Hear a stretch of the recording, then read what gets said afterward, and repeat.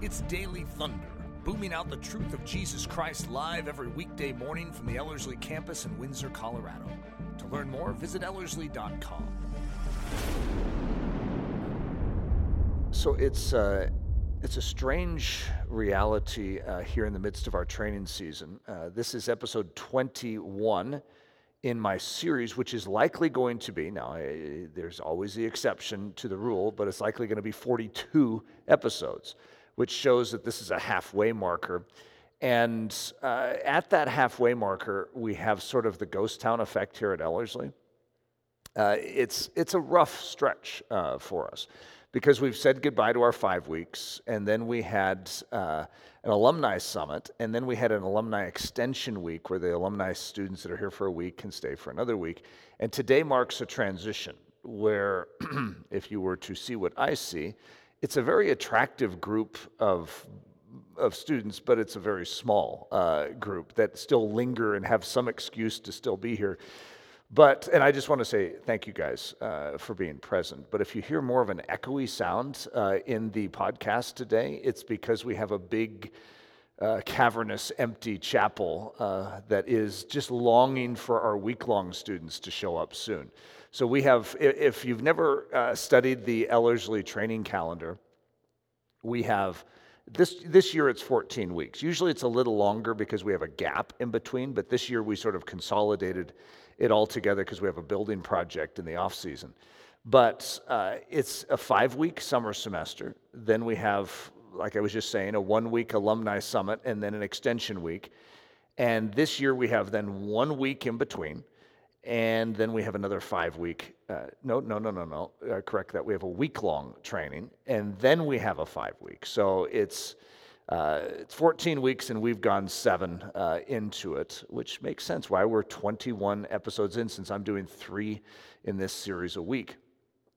And it has been a delightful series for me. You know, I don't know if anyone would ever be honest with me if I came up to them and said, "Are you enjoying the series compared to other series?" It's like, "Oh, of course." But for me, I always sort of measure it as I'm going along I don't know if it's an enjoyment value or a spiritual profundity value. There's certain series I've gone through, like Daring to Do a Stanley Dale, which the spiritual profundity value is just sort of off the charts. This one is sort of a mixture of, there's been definitely some profound pictures that we've unpacked in World War I, but it's also just been a very, very fun storyline because we're sort of weaving a whole bunch of storylines together. I'm doing it very differently than I did World War II, and I'm enjoying that. However, there are some concern points that I have. If this is the halfway point and I've gone just over a month into the storyline of a 4-year conflict, you can sort of understand why Eric is a little concerned of how this is all going to work. And at the same time, I sort of have a fast forward button that I've been anticipating after this first season of the war. And that's what it is. It's almost like 2 wars in 1 war. You have the first month and a half, even like few months period where it's establishing what we're going to call the Western Front, the Eastern Front, the rest of World War I, which is almost the same thing over and over and over again. And for the sake of sanity, it makes sense that we would just say, okay, see this war? Yeah, that happened 40 other times. All right, are you guys set? All right, now let's move to some of the key moments that changed everything. And because that's the way it feels like monotonously miserable, where you are just destroying hundreds of thousands of lives in each battle, and each battle looks exactly the same. There are individual heroics, but what you have is a whole bunch of generals that are still convinced that they can break through this stalemate and somehow change the war by continuing to do the same thing over and over and over again that has never worked. And I think that is the definition of insanity, but that's what we're going to see in World War I, and it's a tough thing to study and to stare at for too long. So as a result, Eric Ludy is trying to figure out how to make this edifying, and so my fast forward button is nearby. This is part 21, and I hinted that I may do this, and I decided that obviously I did. There it is on the screen as far as a title, The Meltdown of Moltke. So Helmuth von Moltke is He would be the equivalent of Joseph Joffre for the French and Sir John French, who's over the British. I know that's a confusing one. His name is French, but he is the British sort of commander-in-chief or field marshal, as they'll sometimes call it. And Moltke is, I've already described him in a simple sense, that he's nicknamed Gloomy Gus by the emperor, and I'm going to go into that just a little. Helmuth von Moltke would call him the classic pessimist. And so there's a picture of him, sort of a rather serious character. And this is what Barbara Tuchman says in The Guns of August about him. Tall, heavy, bald, and 66 years old, Moltke habitually wore an expression of profound distress, which led the Kaiser to call him, and here's a little German that's going to be hard for me to say, Der Traurige Julius, or what might be rendered Gloomy Gus. And so that would be the equivalent of Gloomy Gus that we have in charge of the military maneuvers for the Germans. And when we visited him before, it was in this scenario where the Kaiser was beginning to panic, and he didn't want a two-front war. He'd always sort of threatened war, but he really didn't want war. He wanted everyone just to bend their knee and acknowledge that he was something special, and now suddenly they're going to war. And when there was a possibility floating in the air for a one-front battle against Russia and to take France out of it, he begged Moltke to stop the war machine, the Der Tag, the Schlieffen movement, to the west, and to reverse it all, and to just attack Russia. And Moltke said, it cannot be done. And from that point, actually, historically speaking, the one thing I didn't go into at that time is it created almost like a tick or a twitch inside of Moltke that was so stressful for Moltke that it sort of broke him down even at that point. The thought of trying to stop all of this was so overwhelming to him when basically the Kaiser, the king or the Caesar of Germany is commanding him to do something, and he defies it and says it cannot be done. So this encounter is going to destabilize him a little. Now, up to this point, as we've been going through the beginning of World War I, you have things like the violation of Belgium neutrality.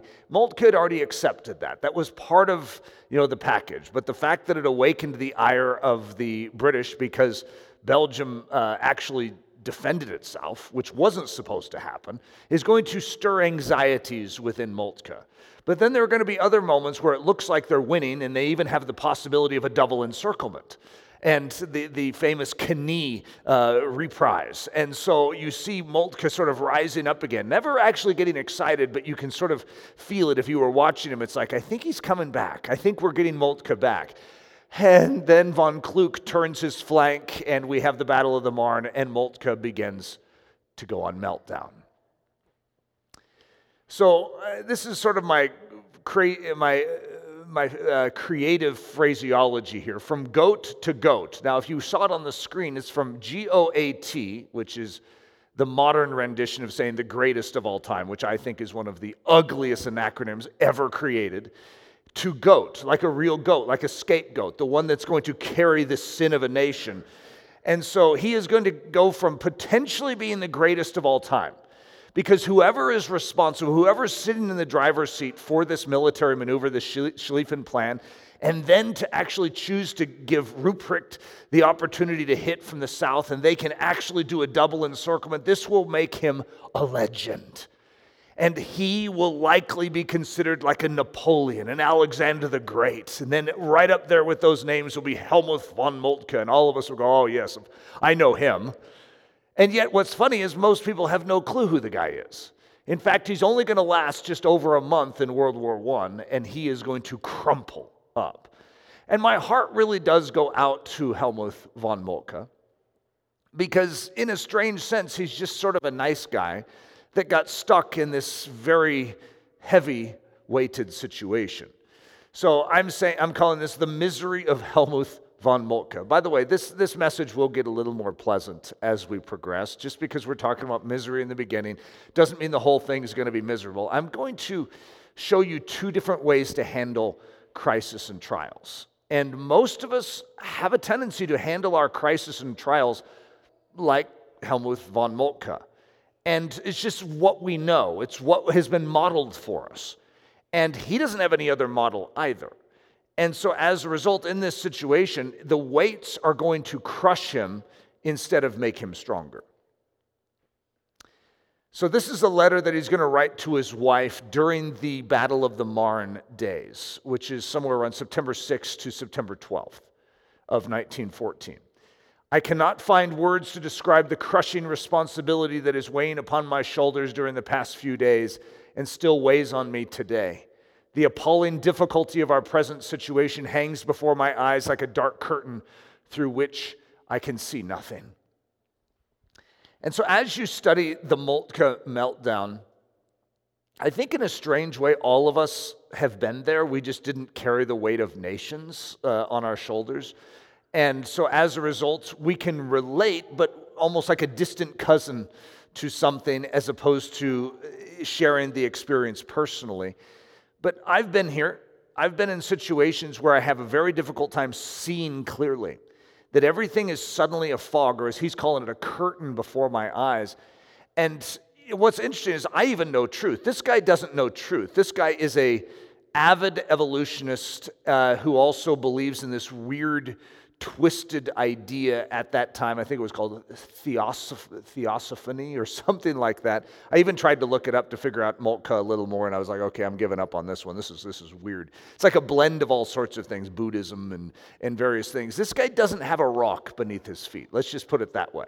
He doesn't have a worldview that supports it. He's expecting himself to evolve and then expecting himself to reincarnate after he dies to be in a better situation next go around.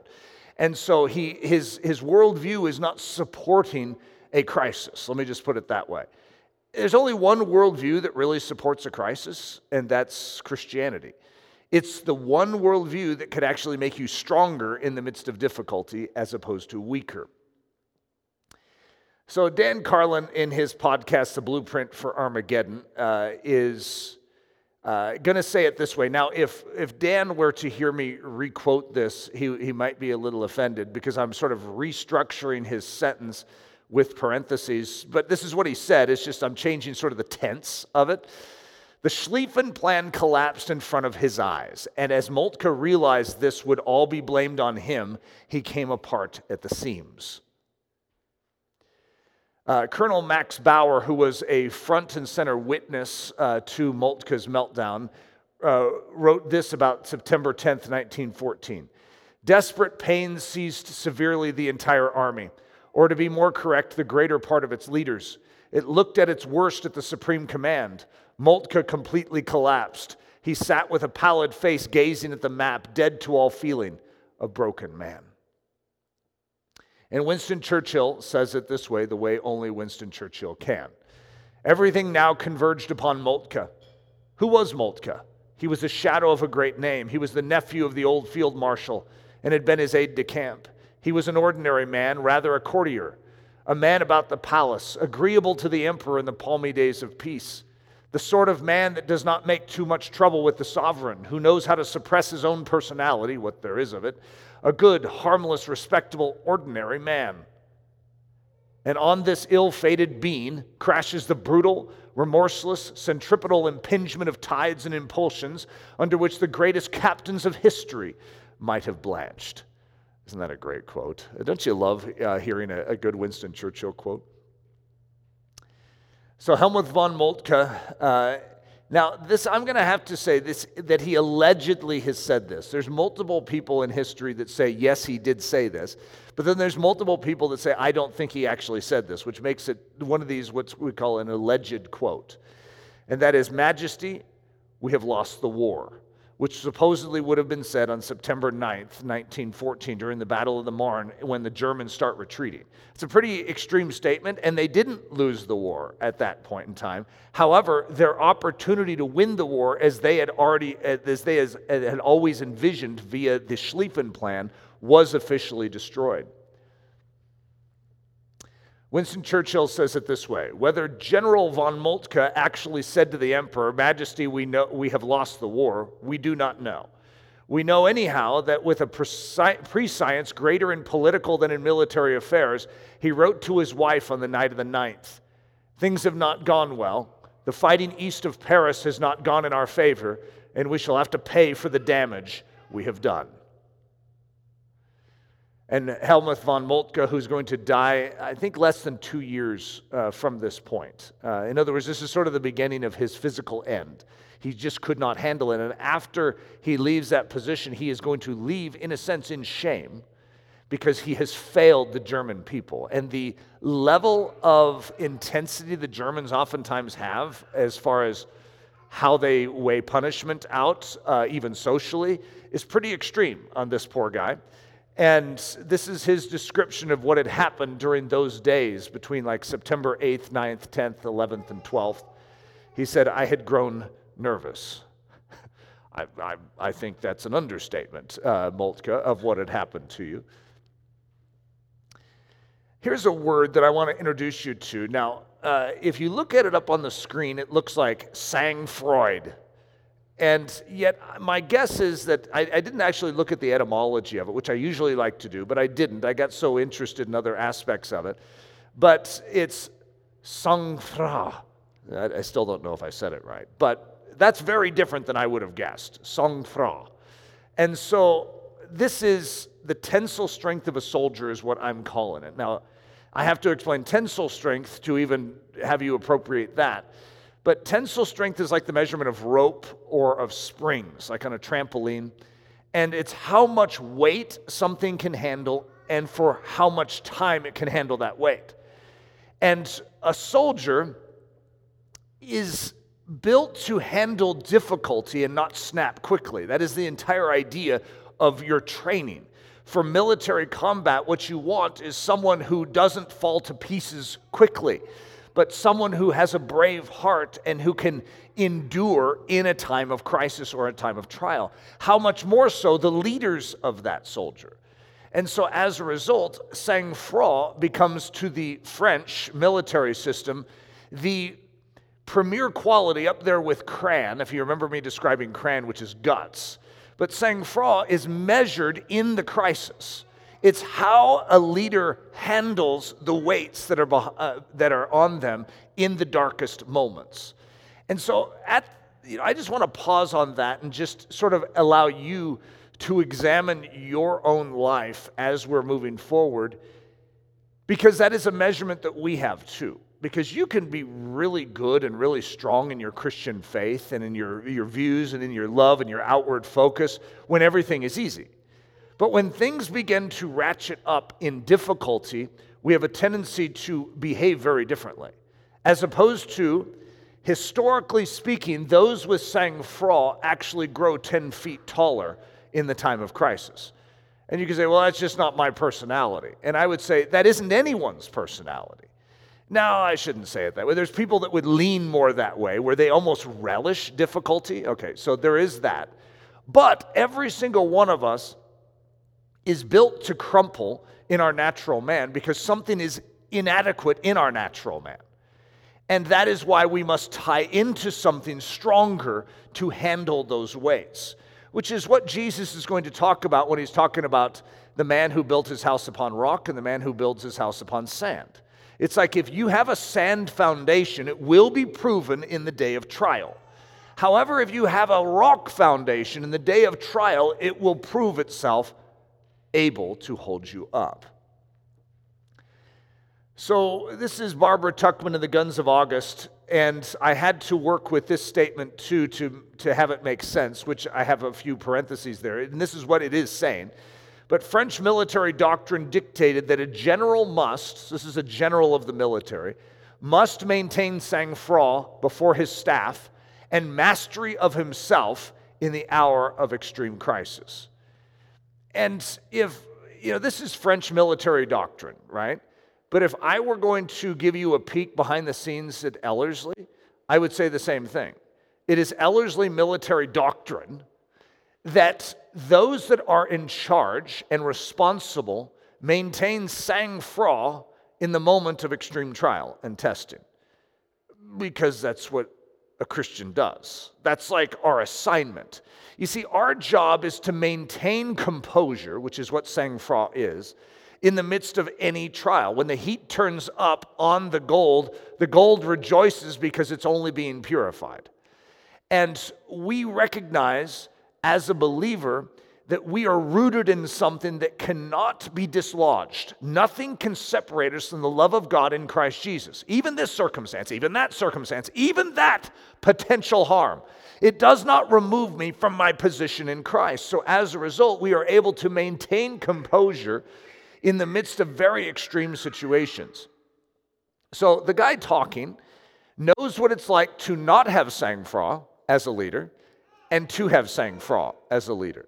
I've had entire seasons of my life in ministry where I didn't even understand the concept. And so as a result, when the heat would turn up, I would go into a certain paralysis mode. And I could not even function. And you could call it an anxiety attack.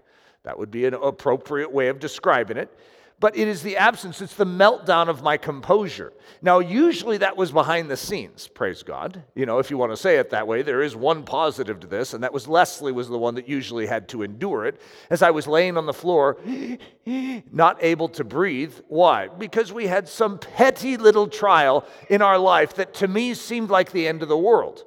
And this was a learning curve for me where I recognized that I had allowed something in which every time a door of difficulty would open, this anxiety would come flooding in on me, and it would overtake me. And so when I read about the meltdown of Moltke, I've never carried the Schlieffen plan, running the German military system. I've never carried that weight, but I understand Moltke in a strange way. I understand it's like he's reaching for things other than Jesus Christ as a rock to stabilize himself, which is a classic thing that we do. When crisis comes or when a difficulty comes or a door of difficulty opens in our life, we have a tendency to look or reason through why we should not fear. And so we reason through things like, well, I have some money in the bank. Look, I'm not that bad of a guy. Or, hey, I have this option, or I could always escape to Mexico. Whatever it is, we try and create some type of infrastructure of our own making that would give us a solace. And yet Jesus says, I'm right here. I'm right here. Hold on to me because I'm not moving. I'm not going anywhere. I'm a fixed reference point. I'm a rock. And so as a result, one of the crucial things that you must learn in your Christianity is that in the time of bluster, in the time of crisis, that he is a very present help in that time of trouble. And that you cling to him in the midst of the storm, like the tree in the midst of the storm. Everything else is blowing away because of the hurricane winds, but there is one tree whose root system will never come up. And when you grip that, everything around you could be destroyed, but that one tree that you're holding on to, which is known as the cross of Jesus Christ, can never be uprooted. And when you cling to the right things, you can stand strong even in the midst of the most horrific storms. Sang-froid leadership. I kept my pronunciation guide up there. I learned after the last message that once I remove my pronunciation guide, it does not mean that I remember the pronunciation. So, and if I was going to try and even remember it right now, remember that plateau beyond the Aisne River in France? I remember it's like Chemin de Dôme. Chemin de Dôme. Did I get that? Look at that. You guys impressed? I just remembered a plateau in France. All right, so sang-froid leadership. Stand still and hold your position. Now, the development of this, now I've never called it this. I have never, if I were to come to the Ellerslie staff and say, hey guys, how's your sang-froid? They would be like, what are you talking about? In other words, this isn't like a normal term in the Ellerslie dialect. However, who knows? I might need to start using it. We use words like tensile strength. We use words like being presidential or generaling the situation. These are terms that we have used for well over a decade.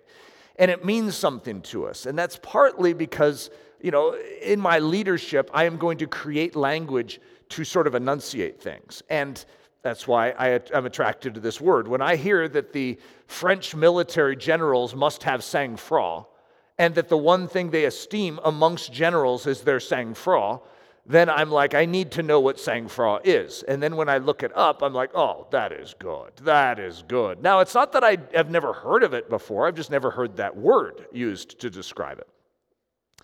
And so before Ellerslie started, I was in a tremendous storm. And it was a very, very intense pressure upon my life. And I still remember sitting on a couch it was in like an Airbnb back in the day, somewhere in Florida. And I had to make a choice. There was something I needed to do, but I wanted someone else to do it. You see, as a leader, oftentimes you have to eliminate all the other options and realize that you're the one responsible to do the action. Now, you might esteem the action as a good leader, would do that. Yeah, you could nod along and say, yeah, a good leader would do that, but a good leader needs to just do it. And that's the hard part. There's a difference between esteeming something and actually doing that something. And sang-froid sort of demands that combo package of not just esteeming it, but in the hour of trial, rising up and doing it. And that's what Leslie and I started calling being presidential. Because we were sitting on that same couch together, and it was sort of like, well, who's the responsible party to act in this situation? And I'm trying to think through someone on my team that can be responsible to do this instead of me. Isn't there someone on my team that should have to do this? No, it's me that needs to do this. Okay, so if it is me that needs to do it, what am I going to do? And so I stood up and I walked towards my cell phone and I picked it up and I called. And that call was one difficult call. And yet it was being presidential, and it moved this ministry. This is even before our ministry was even formed here on this campus. This is like right in the very beginnings, where I had to do a very, very hard thing to sort of knock the enemy's workings out of the way and to just move forward. Bullets whizzing over my head spiritually, artillery bomb blasts around me. Those are hard moments to get up out of the trench and to face that enemy fire. And it's just like, but who's going to do it? Hey, could someone else do this? Isn't there someone around that really enjoys this type of a thing? Why does it have to be me? Oh, boy, whenever that thought goes through my head, I now can tag it, and I know exactly what it is, okay? That isn't how a leader thinks. A leader says, I'm willing to have it be me. Jesus, you can just imagine in the Garden of Gethsemane, it's like, isn't there someone else? Isn't there another way? Isn't there a different person's shoulders that could carry this? No. He has the assignment. And in a strange way, a leader gets to taste that in a small way to say, you're on. It's your moment. So underneath this phrase, sang-froid or song-froid leadership, I have the phrase, stand still and hold your position. And that's what sang-froid leadership is. It's standing still, no panic, and holding your position. You're not budging. And that comes from Jehoshaphat, the story of Jehoshaphat in 2 Chronicles, chapter 20, verse 17, when God speaks to the people of Judah and Jerusalem and to Jehoshaphat, and he says, you will not need to fight in this battle. Stand firm, hold your position, and see the salvation of the Lord on your behalf, O Judah and Jerusalem. Do not be afraid and do not be dismayed. Tomorrow go out against them, and the Lord will be with you. That is a nutshell for leadership, for sang-froid leadership right there. Now, this is an incredibly difficult situation for Jehoshaphat. He is surrounded by 3 armies, and his nation of Judah is diddly squat, small, next to the crisis that he is facing. And everything in a man would fear and would give way to fear. And yet Jehoshaphat, instead of just allowing fear to control him, because he felt the fear, he is going to turn unto God, and he's going to call a fast in Judah. And all the people of Judah with their women and children are going to come to Jerusalem, and they're going to turn their face heavenward, because he's reflecting back on the promise given to Solomon that if his people who are called by his name would humble themselves and pray and seek his face, that he would turn from any wicked plans that were going to take place and he would heal land. And so what is taking place is an actual demonstration of a people of God who are called by his name, humbling themselves. And you're going to see God's response. I have this, is what God says. This is mine. I will take care of these three armies. Your job is to stand still and hold your position. And so Sangfra leadership, Songfra, I think is actually, if you look at my pronunciation guide, it's like Songfra, is to rest in God's ability to do it. Now, that doesn't mean Jehoshaphat does nothing. It doesn't mean he goes back to his bed and goes to sleep and sleeps through the next day. He needs to still move. He needs to get up off the couch and walk forward. But he walks forward trusting that his God is going before him. So as is classically understood in this story, because Jehoshaphat has such confidence in the word of God on the matter, he is going to set his singers out in front of him. Which, by the way, if you've ever studied singers, they're not a great military instrument in historic battle, with their trombones and their trumpets, hitting people over the head is not the greatest method for winning a battle, unless you know that God is going to be the one fighting. Then you don't lean on your trombones. I know, they didn't have trombones. For whatever reason, I always pull out a trombone in that illustration. So listen to what it says. Do not be afraid and do not be dismayed. And that's the message to each of our souls. When that door of difficulty opens and that flood of anxiety is threatening to come in, that God reminds us, do not be afraid. Do not be dismayed. And you could say, well, easy for you to say, you're up in heaven enthroned on high and all things are beneath your feet. I'm just a mere mortal down here. I'm experiencing the real world ramifications of living in hostile territory. And he says, remember, you are a believer in me, which now ensures you a clothing in me, a position in me. That means if you have faith in me, you are seated in heavenly places in Christ. And therefore, if all things are under my feet, they're also under yours. Stand still and hold your position. Remember where you sit, and remember that nothing can wrench you out of this position. So do not be afraid and do not be dismayed. Tomorrow, go out against them, and the Lord will be with you. Stand up off that sofa, walk towards your cell phone, and call. Do the hard thing. Do the thing you know you need to do as a leader. Now, sometimes we're a leader in our own body, and we need to shove something. We need to take responsibility for our own behavior instead of blaming it on everyone around us. We're the leader in this territory, known as our body, known as our own thought life, known as our own emotions. Sometimes we're in a situation where, like, as a man, you're a husband, and you need to take it on the chin yourself. You need to do it. You need to rise up and make the action. Sometimes you're a parent, and you want to have someone else parent that kid. Oh, boy, this is a tough one. Instead, you need to rise up, and you need to do what a leader should do. Songfra. Boy, I need to get that down so I could say it with a little more fluidity. Songfra right now. That you hold your composure, you maintain your calm, and you do the right thing. You rise up from that couch, you walk towards that cell phone, and you make the call. You are presidential in that moment. And sometimes the territory expands beyond that. And those are territories I've had to explore in the past couple decades. Where it's like, God, I'm having a tough time even just doing this. But as he begins to prove you on your own body, and as he begins to prove you in your marriage, as he begins to prove you in your family, then he readies you for the next tiers of handling weights. Where even those of us in this room, it's not to cluck our tongue at Moltke and to say, what a failure. It's just that he didn't have a foundation. But if you were ever put in that situation, which would be a heavy weight, and I'm not going to take that from that situation, from the storyline. It is a very, very heavy weight. But you have grace to handle it. So I oftentimes call it generaling, and that's a term I use. In other words, when I'm working with our leadership here, one of the things that every one of our leadership just begins to know is that if they ever end up with the microphone in front and they are responsible to host or to lead, that God will give them everything they need to do it. In other words, they could, if I called on Ryan back there and I said, Ryan, I need you to lead this.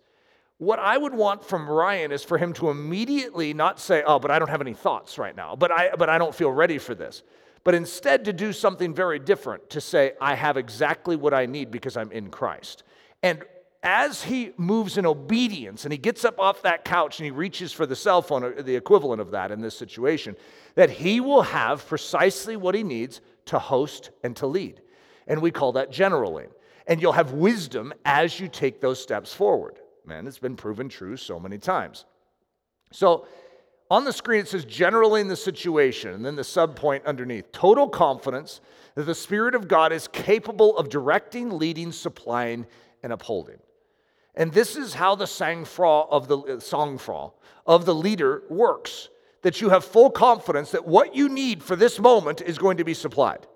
All right, so God is never going to give you more than you can handle. So as a result, I have the grace for what I have right now. Even though I really wish I could get out of this situation, even though I really wish that I wasn't here, on the human side, there's another part of me that says, but God has me here, and He is going to supply me everything I need for right now.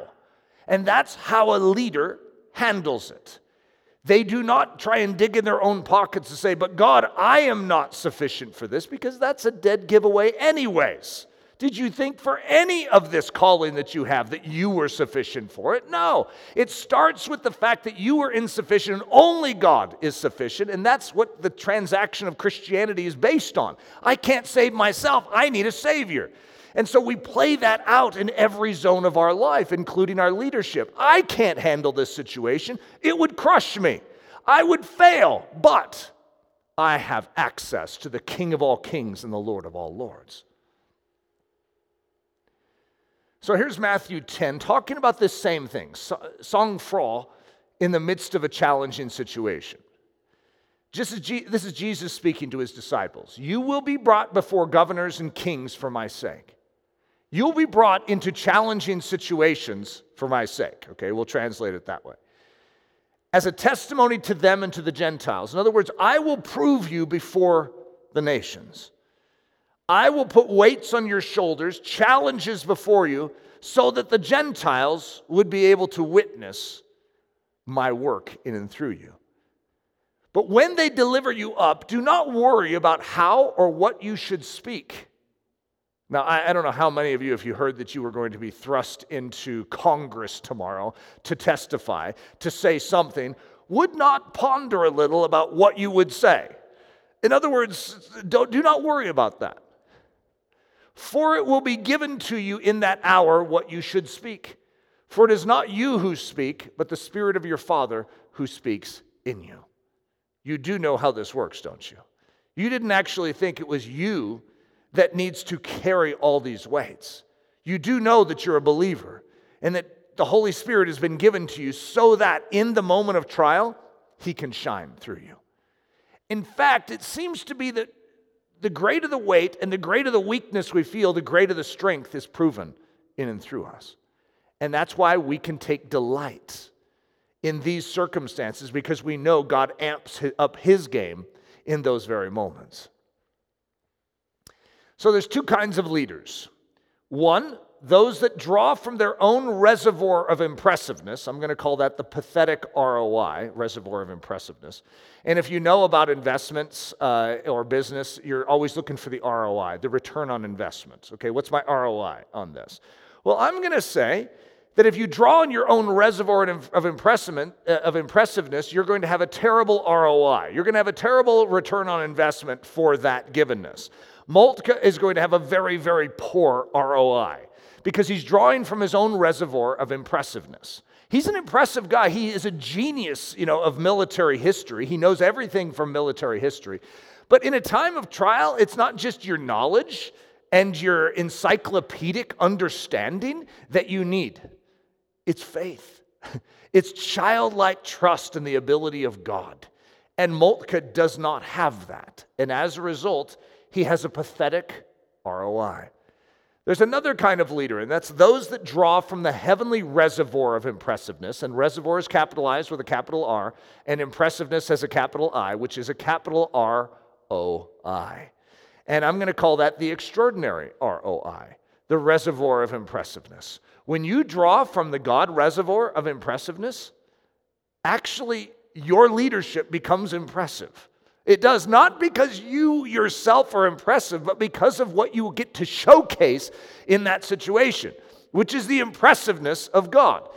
Sang-froid. The world can actually esteem sang-froid, but they need something to actually demonstrate it in the time of great crisis. Winston Churchill, and this is from his memoirs on World War II.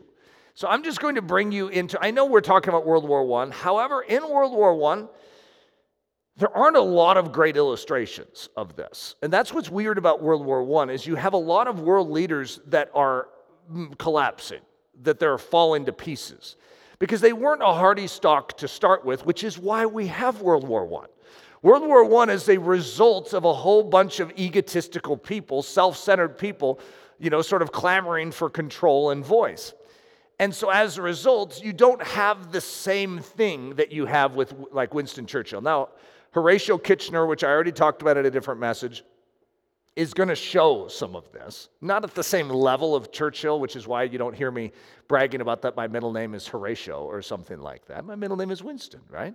And also Albert. Albert, I would say, is the great picture of this in World War II. In World War I. But I've already used that illustration quite a few times. So I'm going to draw on the Winston Churchill illustration, even though I still may use this a few times. I love the Winston Churchill illustration in World War II because it's sang-froid. So this is what the morning of the 10th of May dawned, is what Winston Churchill says. Now this is 1940. So I know, we were in 1914. We suddenly just went into a time travel capsule and ended up in 1940. And the morning of the 10th of May dawned. May 10th, 1940. If I could borrow a quote from Franklin Roosevelt, which is speaking about December 7th, 1941, I would say, is a day that would live in infamy. Because this is the day that the Germans, the Nazi machine, is going to attack Belgium, Holland, and then sweep into France. It's a day of chaos. And this is the day that Neville Chamberlain, who was the Prime Minister of England at the time, is going to be deposed. And Winston Churchill is going to inherit the leadership at the darkest hour of their history. I mean, everything has fallen to pieces. And Winston Churchill is going to step into arguably one of the hardest leadership situations that any man has ever been given in history. So the morning of the 10th of May dawned, and with it came tremendous news. Boxes with telegrams poured in from the Admiralty, the War Office, and the Foreign Office. The Germans had struck their long-awaited blow. Holland and Belgium were both invaded. Their frontiers had been crossed at numerous points. The whole movement of the German army upon the invasion of the Low Countries and of France had begun. Thus then, on the night of the 10th, so I skipped a whole bunch, but he is going to be put in the prime minister position. How would most of us handle this? It's like, okay, I'm sitting on the couch and God says, Eric, you're the leader. You need to get up and do this hard thing. Just getting your legs straight to stand up is not that easy. And then walking towards that cell phone and then actually pushing the call button and then not hanging up immediately, right? That's hard to actually just take those steps forward. So how's he doing on the night of the 10th? Thus then, on the night of the 10th of May, at the outset of this mighty battle, I acquired the chief power in the state, which henceforth I wielded in ever-growing measure for 5 years and 3 months of world war. During these last crowded days of the political crisis, my pulse had not quickened at any moment. I took it all as it came. But I cannot conceal from the reader of this truthful account that as I went to bed at about 3 a.m.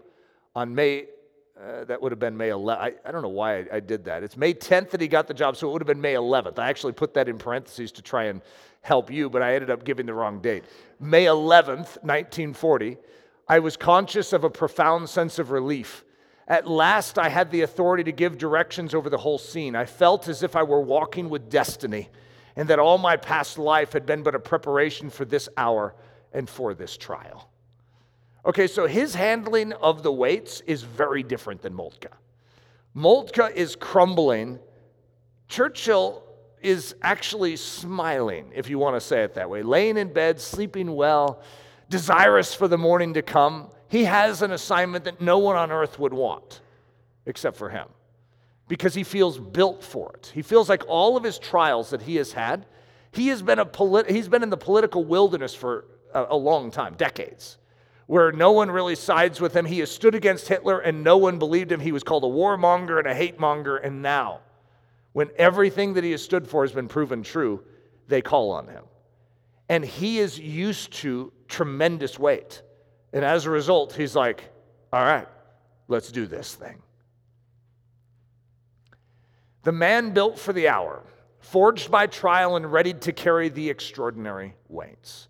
This is what you want to be. Now, I know it says the man, and there's some women in here that are like, excuse me, how do I appropriate this? But it's the same principle. When we're talking about World War, you oftentimes don't just inject, a woman into a general position. It's not the most normal thing to do, right? And, the Joan of Arc is obviously the one huge exception in history. It was like, what do you do with Joan? Yet, women have the same trials, the same purpose to carry impossible weights in the impossible hour. And the same grace is available, so it's not just a man message, even though we're talking about World War right here. So this is a quote that I oftentimes just try and find an excuse to stick in. There was an Ellerslie student that was back in Scotland, and they were looking at different William Wallace locations, from their study of his life. And the Stirling Castle is like one of those big moments in the Wallace storyline. And so she found this quote and sent it to me. And boy, have I milked this quote over the years. So listen to this. This is actually speaking of William Wallace it's like the 500-year anniversary. It was something like that of the heroics of Stirling Castle. So it's called an 1897 Stirling celebration. And this guy's name is Sir Archibald Primrose, and this was a speech he was giving. There are junctures in the affairs of men when what is wanted is a man. Not treasures, not fleets, not legions, but a man. The man of the moment, the man of the occasion, the man of destiny, whose spirit attracts and unites and inspires, whose capacity is congenial to the crisis, whose powers are equal to the convulsion, the child and the outcome of the storm. I don't know if you have the same response to that quote, but when I hear a quote like that, it's like beckoning me to rise up. It's like, Eric, will you be such a man? Now, it's supposed to do the same to you. I don't know that it's just an Eric Ludy quote, right? That is just supposed to stir me. But I want to be one that is ready for the crisis. I don't want to shun crisis, treat crisis as bad. Crisis is the avenue that God uses in our life to demonstrate His power. And if you knew that the world would understand the gospel more clearly in a time of crisis than in a time of ease, and your great desire is for this lost world to see Jesus, what would you think about crisis? You'd actually say, okay, Lord, I'm not necessarily desiring you to just bring it on in heaps, but train me and prepare me for it. I want to be ready to demonstrate your life, your sang-froid, in the midst of that moment. Your composure, the fact that I am fixed to rock when everything else is sand. Sand is proven sand. It is proven weak in that moment. Which is why when the winds and waves are beating against us, our house, this is the hour to prove that our foundation is better than Moltke's. In other words, this is our hour to proclaim the truth of the unseen realm. So there's a line in here, and that is, whose capacity is congenial to the crisis. In other words, what you have in your soul is agreeable to the crisis. What you have, it's like if I came up to you and said, that'll cost you $1 million. Well, is your pocketbook congenial to the demand? Is it happy to the demand? It's like, I'm ready for that, and here's your $1 million. Okay, most of us are not, our pocketbook is not congenial to that demand, right? But what if our soul could get wealthy? What if we could invest in our pursuit of Jesus Christ so that our capacity is congenial to the crisis? See? There has to be at least someone that is stirred to say, yes, Lord, do that in me. So every Christian has access to this congenial to the crisis grace. In other words, if you want it, it's there. But some of us are like, I'm not exactly sure if I want that, because then that just means I may have a crisis. Because if I had all that congenial to crisis grace, then God's like, well, we need to use that. We need to test that. Where we have this notion that if we don't get it, maybe we would have less crises in our life. No, then what we have is a crisis without the capacity that is congenial to it. And as a result, we crumble instead of rise up and flourish in the midst of it. Now, I've used this illustration many times, but it works really well. And that is the weight room where, people will pay to have access to weights. Isn't that a funny statement? Some of them will pay big bucks, like $100 a month type of a thing. It's like, yeah, could I have access to those weights in there, those difficulties? Yeah, I'd like to come daily and have difficulty pressed against my body, and I would like to embrace that difficulty. And why would someone do that? Why would someone pay to do that? Because they know that in embracing weights and exercising with weights, their muscle actually becomes congenial to greater amounts of weight. I mean, of course, we know that, but that's different, is what we say in our soul. And yet the physical body is a reflection of the spiritual. And so what we have is the same thing where God's like, I have a weight room for you. Would you? And it's free. That's what's amazing. It's free, and maybe that's why we don't take it seriously. Maybe God should charge a weight room fee for all our trials and tribulations. It's like, hey, if you really want these, we're going to have a $100 a month fee for this. We're like, whoa, that must be valuable then. And then we start embracing our trials and considering them pure joy. You see, but our problem is we have a negative conception towards difficulty. And as a result, we don't exercise the small difficulties in our life to receive more grace. The way that we gain the grace that is congenial to the crisis is that we exercise the grace we do have in the smaller trials of our life. We receive them with a smile. We receive them with a sang-froid that we do have already. There are certain things right now that you probably have a sang-froid towards. It's interesting. Most of us don't think about this, but there are smaller trials that you've already trounced underfoot. And you sort of laugh at them. Ha! That's nothing. I know Jesus, right? And so what you want to do is take that grace that you have for the smaller moments, that sang-froid grace that you have, and now begin to exercise it and be stretched with it. And so the same way that you have begun to trounce small little trials with a chuckle and a ha, is the same thing that you want to now do towards bigger ones. And there is no size too great for the grace of God.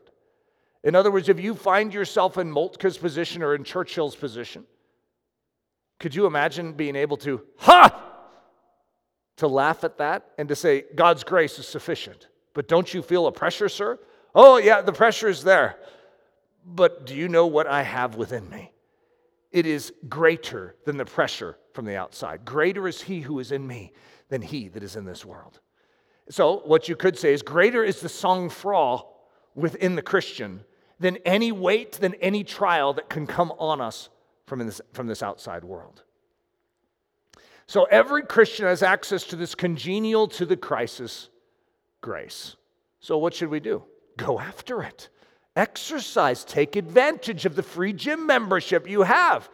Take the individual crises in your life, the small trials that you face, and rejoice in them.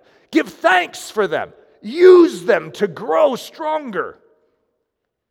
So this is again another a constant quote that Eric finds excuses to bring up. I threw some good ones in this. And this is, in fact, I think I gave a sermon a few weeks ago where I drew on this, but this is Moses at the Red Sea. But it's Flavius Josephus' account of it. So he was a historian, a Jewish historian in the days of Christ.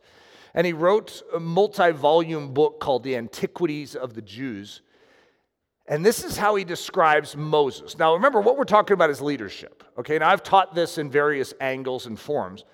But if you're just looking at Moses' leadership in this guy has some serious sang-froid. So the Hebrews, if they should have thought of fighting, had no weapons. So we have a problem. The Egyptians are swarming. They don't like the fact that their slaves got away. and they're mad. And there's a huge throng of them, and they're coming. And the Israelites have nothing. They're in a very desperate place. If they should have thought of fighting, they had no weapons. They expected a universal destruction unless they delivered themselves up to the Egyptians. So they basically have one option, and that's to return to servitude. So they laid the blame on Moses and forgot all the signs that had been wrought by God for the recovery of their freedom, and this so far that their incredulity prompted them to throw stones at the prophet, while he encouraged them and promised them deliverance. So what is Moses doing the whole time? He's encouraging them and promising them deliverance. Isn't that an interesting thing to do in the face of this? So you have an entire nation. There's been arguments about how many Israelites would have been there after all these, generations. And so it's like, well, we don't know, but it's a lot. So let's just use the number 1 million, right? Imagine being over 1 million people. I don't know how many of them had stones in their hands, but, you're not in a pleasant situation. To boot, you have the strongest military power in the world at that time, the Egyptians, coming in full force and very angry. And so I don't know how you're doing in this situation. Moltke, I have a hunch, would crumple. Churchill, we've already seen, he'd probably be like, this is great. I love this. This is exactly the moment that I've been waiting for. Moses is going to handle it with a Churchillian attitude, which of course is all we could describe as a Jesus attitude. This is our Lord. This is his response. This is a great moment in history, guys. But Moses, though the multitude looked fiercely at him, did not, however, give over the care of them, but despised all dangers.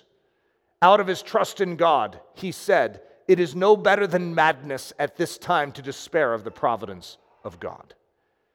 Is God in control? Absolutely. Well, then it would be no better than madness to give up now. God's led us this far, he'll lead us onward.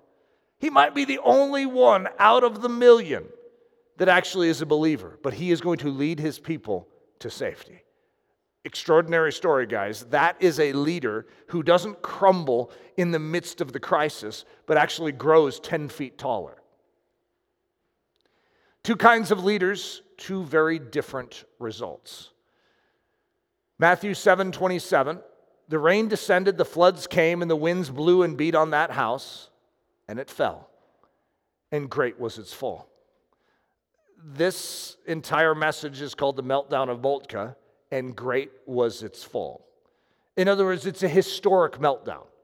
It's a historic, we understand the pressures were historic, but so is the failure in the time of crisis, that this leader over the entire German military, which is known for its brashness and its boldness and its courage, is going to flop when the crisis happens. As long as they're winning, everyone has the bravado, but the moment it starts to turn bad, Moltke goes on meltdown. And that's what the scriptures say. This is Jesus talking. When the rains descend, when the battle of the Marne turns, when Kluck, his flank is struck, and the Germans begin to retreat, isn't that what it says here in Matthew 7? The rains descended, the floods came, and the winds blew and beat on that house. It fell, and great was its fall. But what is that contrasted with? Actually, this is the second illustration. This is an earlier verse. And Jesus is establishing, this is the way I'm building you. That you can be in that situation as a house and be hit with high hurricane-like winds. That rains could be pummeling your house. And yet, the rains descended, the floods came, and the winds blew and beat on that house, and it did not fall. For it was founded on the rock. There is your secret. The secret sauce of the Christian. We are founded upon the rock. As leaders, we dig our root system into that rock. And when the winds start blowing, we don't reason from our own strength. We don't dig in our own pockets. We hold on to that rock. And as a result, we can have composure. We can have sang-froid in the midst of the darkest hour. Father, this is something we need you to build within us. We esteem it. We long for it, but we need your grace to begin to exercise this in us and to grow it up so that the capacity that we have internally is congenial to the crises of the moment. Lord, build us into your men and women that are ready for the hour of trial. We ask this in the name of Jesus Christ. Amen. Daily Thunder is a listener-supported production of Ellerslie Discipleship Training. At Ellerslie, we are laboring to rouse the Church of Jesus Christ out of its lethargy and build brave-hearted Christians for such a time as this. Daily Thunder episodes are released every day, Monday through Friday, from our campus in Windsor, Colorado. And our weekly sermon is delivered live at 9 a.m. on Sunday mornings with a delayed live stream available at noon Mountain Time. Go to ellerslie.com/daily to get all the details.